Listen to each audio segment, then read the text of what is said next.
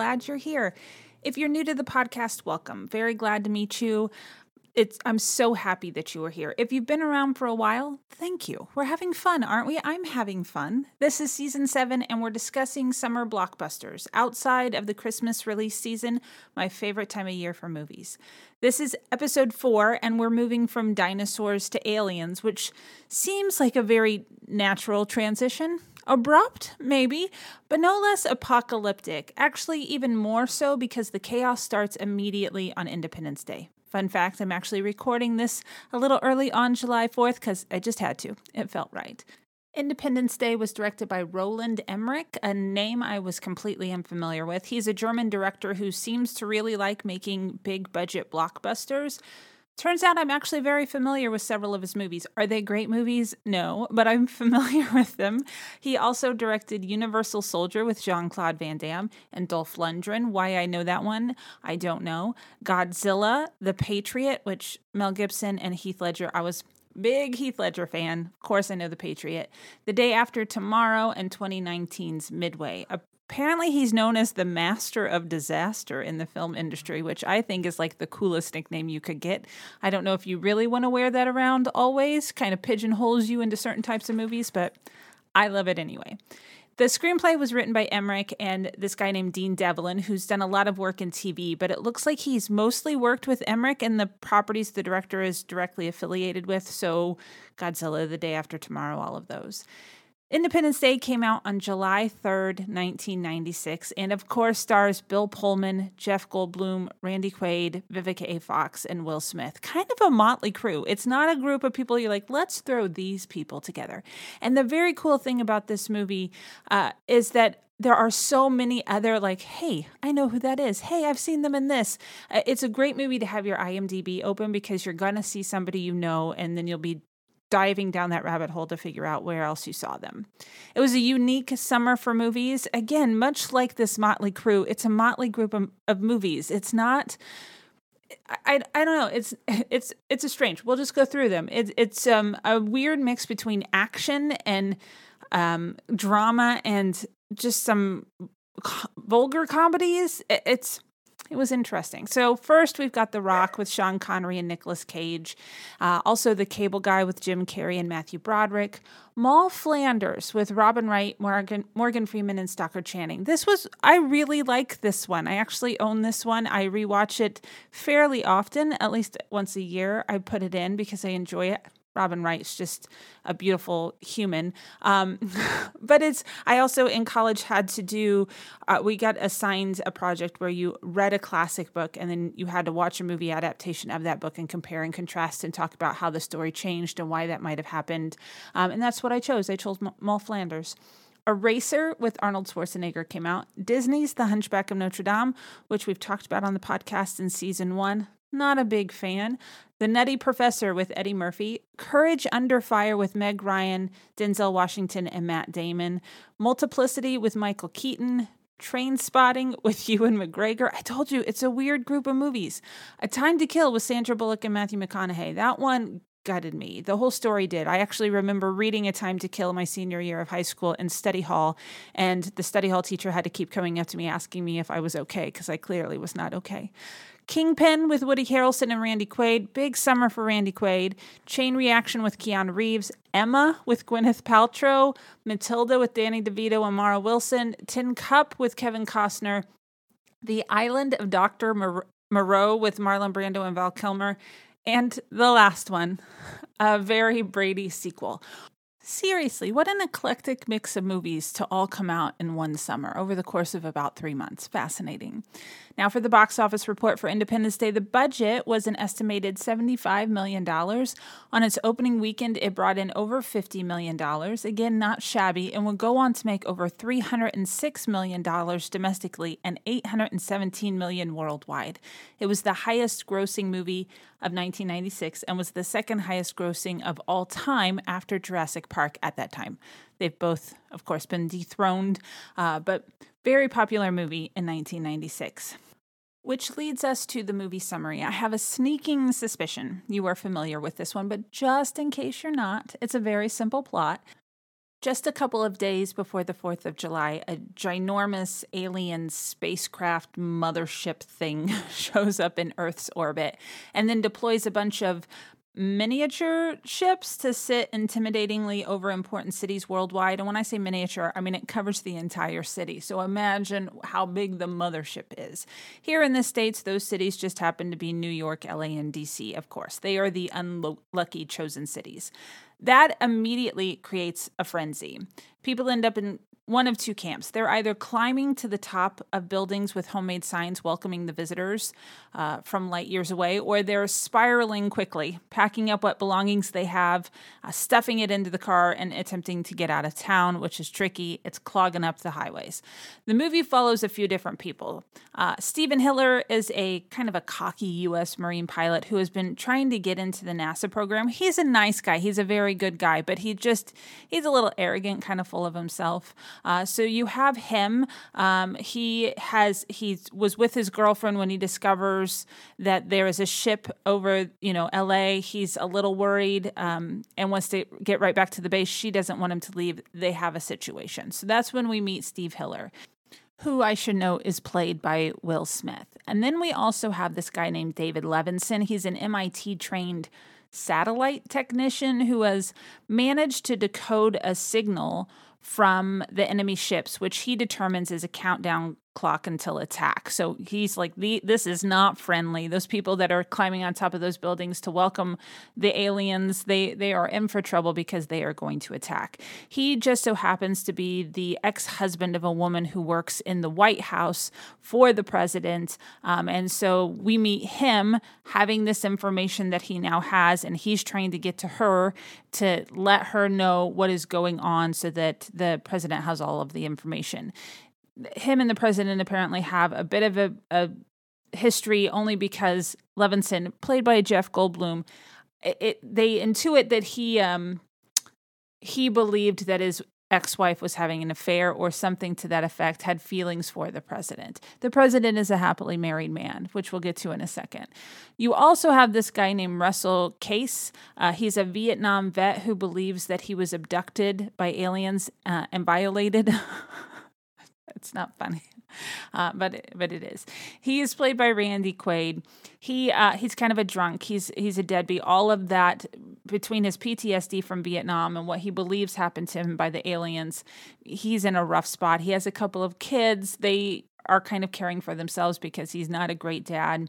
But as soon as they find out about the aliens and he's, all on board, hey, yes, I knew this was going to happen eventually, he gets them into their RV and they start heading towards Area 51 with this kind of whole convoy of other people seeking sanctuary. Why you would think that would be the safest place to go, I don't fully understand, because Area 51 is supposed to be where all of the alien technology and spacecraft that we have found and the experimentation and research that we're doing is located. So why would you want to go there? What if they were holding something that the aliens wanted? You would have just put yourself right in danger. But I digress. And finally, we have President Whitmore. He is played by Bill Pullman, who had no idea that there was an Area 51. Apparently, that's not something they readily tell the president. Can you imagine? I was thinking about this too. I'm sure there are tons of stuff, and you see it all the times in movies. Secrets that only the president knows, and then you know that secret forever. But when you go through the whole campaign process, you're finally elected for president. I'd be like, okay, tell me everything. Let's just dish. Give me the tea. I want to know it all. And then I think that'd just be a heavy weight to carry around with you for the rest of your life. Like, I can't talk about it, but I know things. I don't know how they do it. I got off track again. I'm sorry. So the president has no idea that Area 51 was real. He barely escapes DC. So the aliens do, in fact, attack, and he gets out of DC, and they send him to Area 51. Spoiler, DC is destroyed for safety. So he's on, Air Force One. He goes. His wife, she is somewhere else. She was doing some kind of event somewhere, and she's trying to get to him and his daughter as well. So those are all of the big players, kind of the gist. The aliens are here. Some people kind of know what's going on. They've got to decide what to do. And they come up with a two-part plan. a ridiculous two-part plan. First part is to send Hiller, Will Smith, and Levinson, Jeff Goldblum, into space to...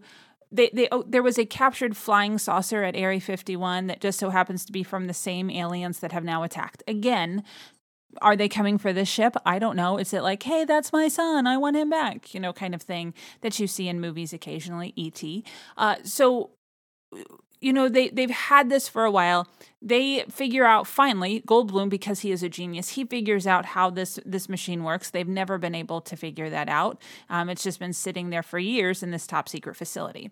So the plan is to put these two men into the ship, fly this alien spacecraft to the mothership.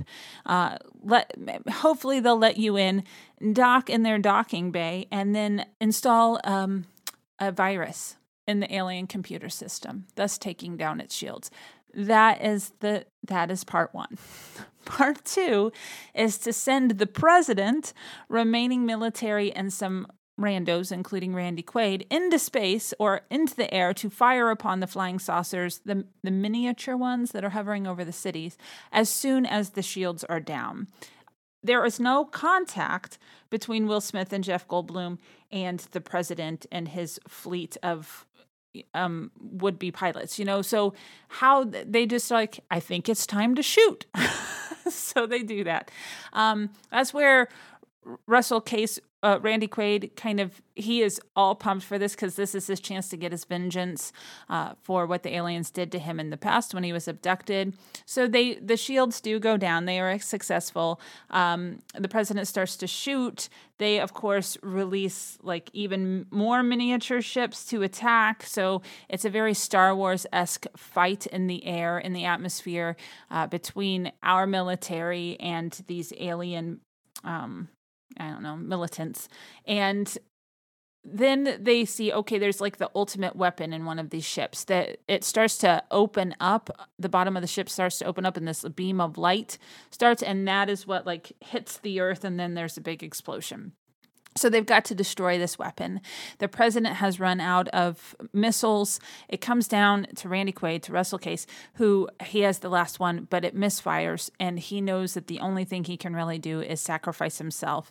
So he flies into the weapon to destroy it. Well, it works. Spoiler, the president spreads the word worldwide, and fighters across the globe take out the remaining invaders that are hovering over their own cities as humanity rejoices. Oh, and Will Smith and Jeff Goldblum do make it back home, even though the ship kind of got stuck and the aliens realized that they were not of their own kind and tried to stop them. But everybody lives because, of course, that's not true. Spoiler, the first lady dies, which is kind of sad. Mae Whitman, that is her name. That is the daughter. A very tiny baby Mae Whitman. And it was adorable. This movie is seriously ridiculous, but it's not hard to figure out why it's a good time. Each actor does exactly what he needs to do for the main character. And in most cases, those actors are just being themselves, which makes them likable in their own way so that you're rooting for them all to win. You want them to win. Then you get a lot of, like I said, cameos from well-known individuals or names that you may go hey, I know that person. They're in insert name of movie or TV show.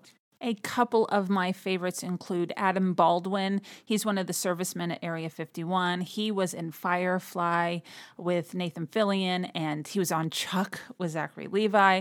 Or there's Harry Connick Jr., who plays Steve Hiller's kind of bestie at the Marine base. He gets a brief moment and he croons a little because he's Harry Connick Jr. Mary McDonnell, who plays the First Lady. She, of course, fell in love with Kevin Costner in Dances with Wolves. Judd Hirsch as Levinson's compassionate and kind father. He was on Numbers. Or Harvey Fierstein, who played Robin Williams' brother in Mrs. Doubtfire.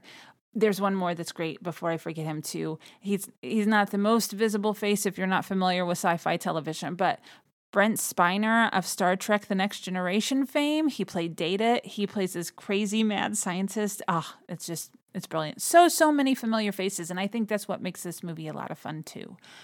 Overall, though, the movie does hold up pretty well. The jokes, the action, the special effects, the presidential hype speech absolutely stands up, and I think Bill Pullman was the perfect person to deliver it. He's gentle and sincere, the guy you want to take up arms with. I mean, it's just, as we get into the tidbits, there's one about that, the crowd who had not heard the speech before, and there's no stakes in the game for these actors, these extras who are playing roles, they start to cheer for him when it's done. So that's an organic cheer in the movie because they enjoyed it so much. I mean, when somebody's like, we will not go quietly into the night, we will not vanish without a fight, we're going to live on, we're going to survive today, we celebrate our Independence Day. Yeah, you're going to cheer. Great speech. One of my favorite pop culture presidential speeches. A few other things in particular stand out. One is how sad it is that I would like to say just in movie land, but that's not true. It happens even now, that it takes a horrible event to bring people together. We know this is true. We've seen it happen in our lifetime. We know that following a traumatic and devastating situation, people put their differences aside and they rally, and it's beautiful. We also know that it's fleeting. I'd like to believe that once the aliens are dead and the highways are clear, as the survivors kind of make their way back home, that the dedication and cooperation stick around for a while.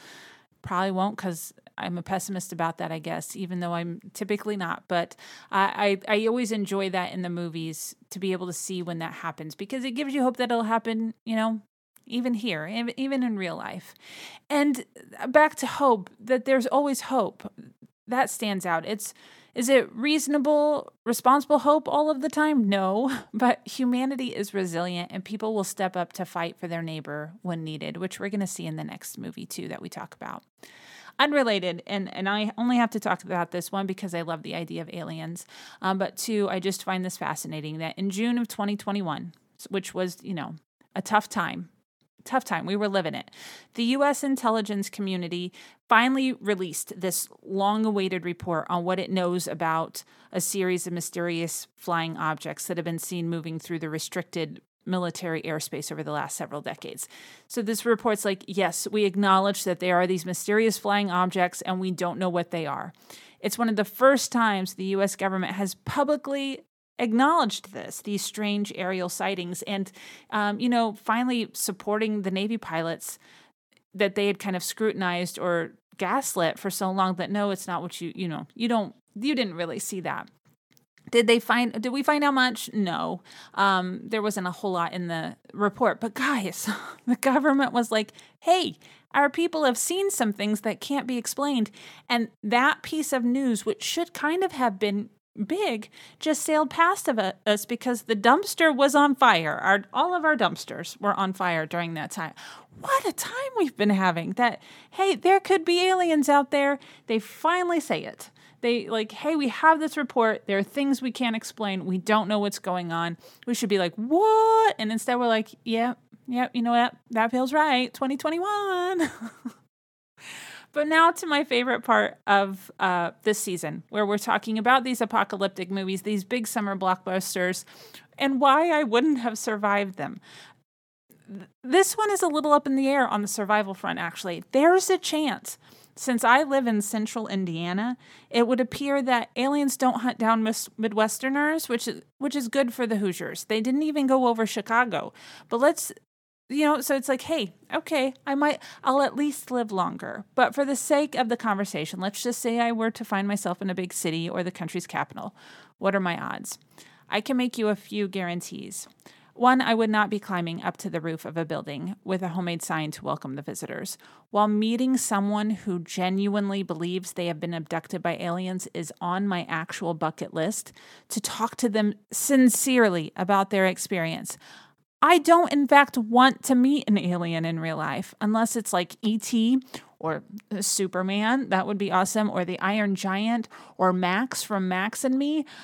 I don't want to meet one in real life, but I am absolutely fascinated by the people and their experiences that they've had or believed to have had. It's fascinating to me. I'm not a great sleeper, and I got very into Coast to Coast AM for a while during my insomnia. And while I enjoyed episodes about the paranormal, I always got really excited when the stories were more in the realm of visitors from other planets. So I would not be going to greet them.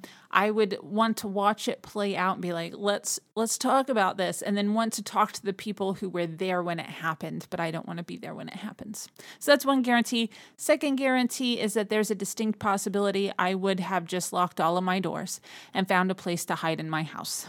If the aliens can't see me, then they can't kill me. Yes, they do have that big weapon that just blows up entire cities, but one can hope. But if we're being honest with one another, I would have been blown up by the first attack, and it wouldn't have mattered if I was hiding in my home or sitting on the interstate trying to get out of Dodge. I would be dead. So that's the end of it. Should the characters have survived where I would not have? No, they shouldn't. They gave the alien ship a computer virus. That was the big plan. So no. And that's about all my argument for that. I mean, and also a pilot that flies human jets.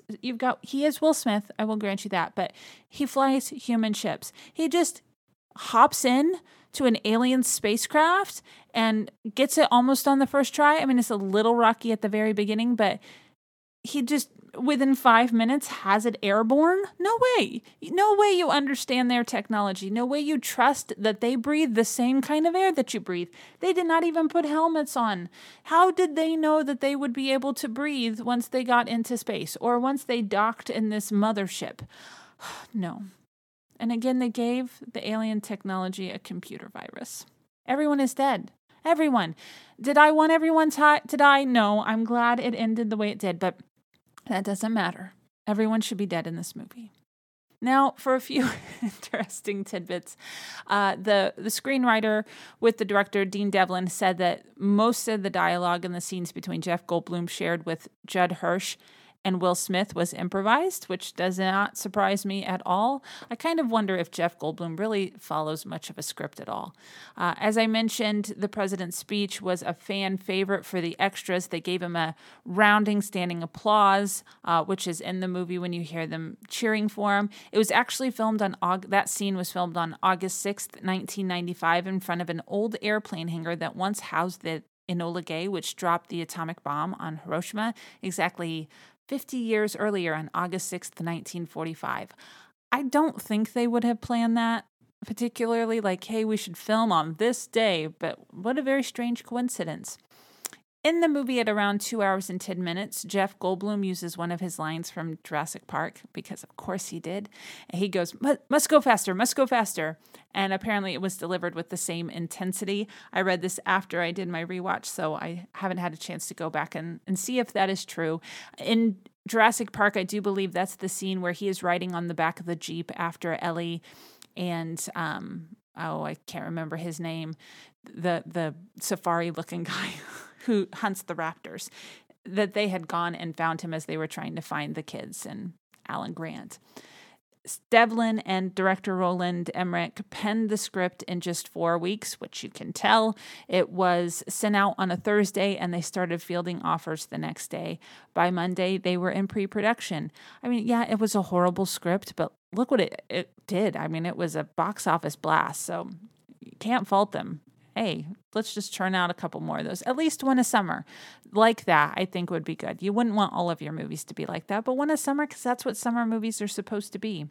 Except for the biplane during the crop dusting scene, and any airplane seen in the air in this film is either a model or computer-generated effect. It's kind of interesting why they chose the crop dusting scenes. So like, nope, let's make this one real. And finally, the alien spacecraft in Area 51, the one that had been sitting there in this secret facility for several years, was a full-scale model measuring 65 feet wide.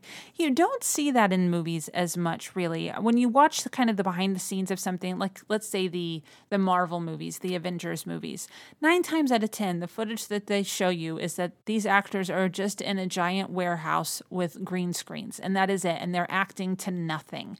So I love when you see and hear these movies that actually built the sets. You do see that in Harry Potter, that because they were filming, 8 movies, that they had several sets that people, and you can still go visit them today and see some of the sets. But you just don't see that as much. And I love that little tidbit.